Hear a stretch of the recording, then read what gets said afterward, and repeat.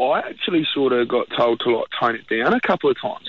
I literally, I couldn't help myself. I was sitting there and I don't know what's wrong with me, but I was sitting there and I just get bored.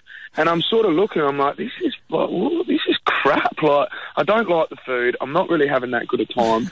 Like, I wonder if I could just pick on that person, you know? Like, I wonder what this is all about, or this will be funny. And like, I'm picking on it, and it just sort of got carried away from there. And it was like, oh yeah, and it was like sort of just having a laugh. And I think the other guys sort of started to get my personality and sort of understood that I was just stirring the pot with them and just having a bit of a giggle. And yeah, it was like sometimes I'd be like, okay, Michael, stop, you've got to take this more seriously. And it's like, oh, okay, well, sorry. Yeah.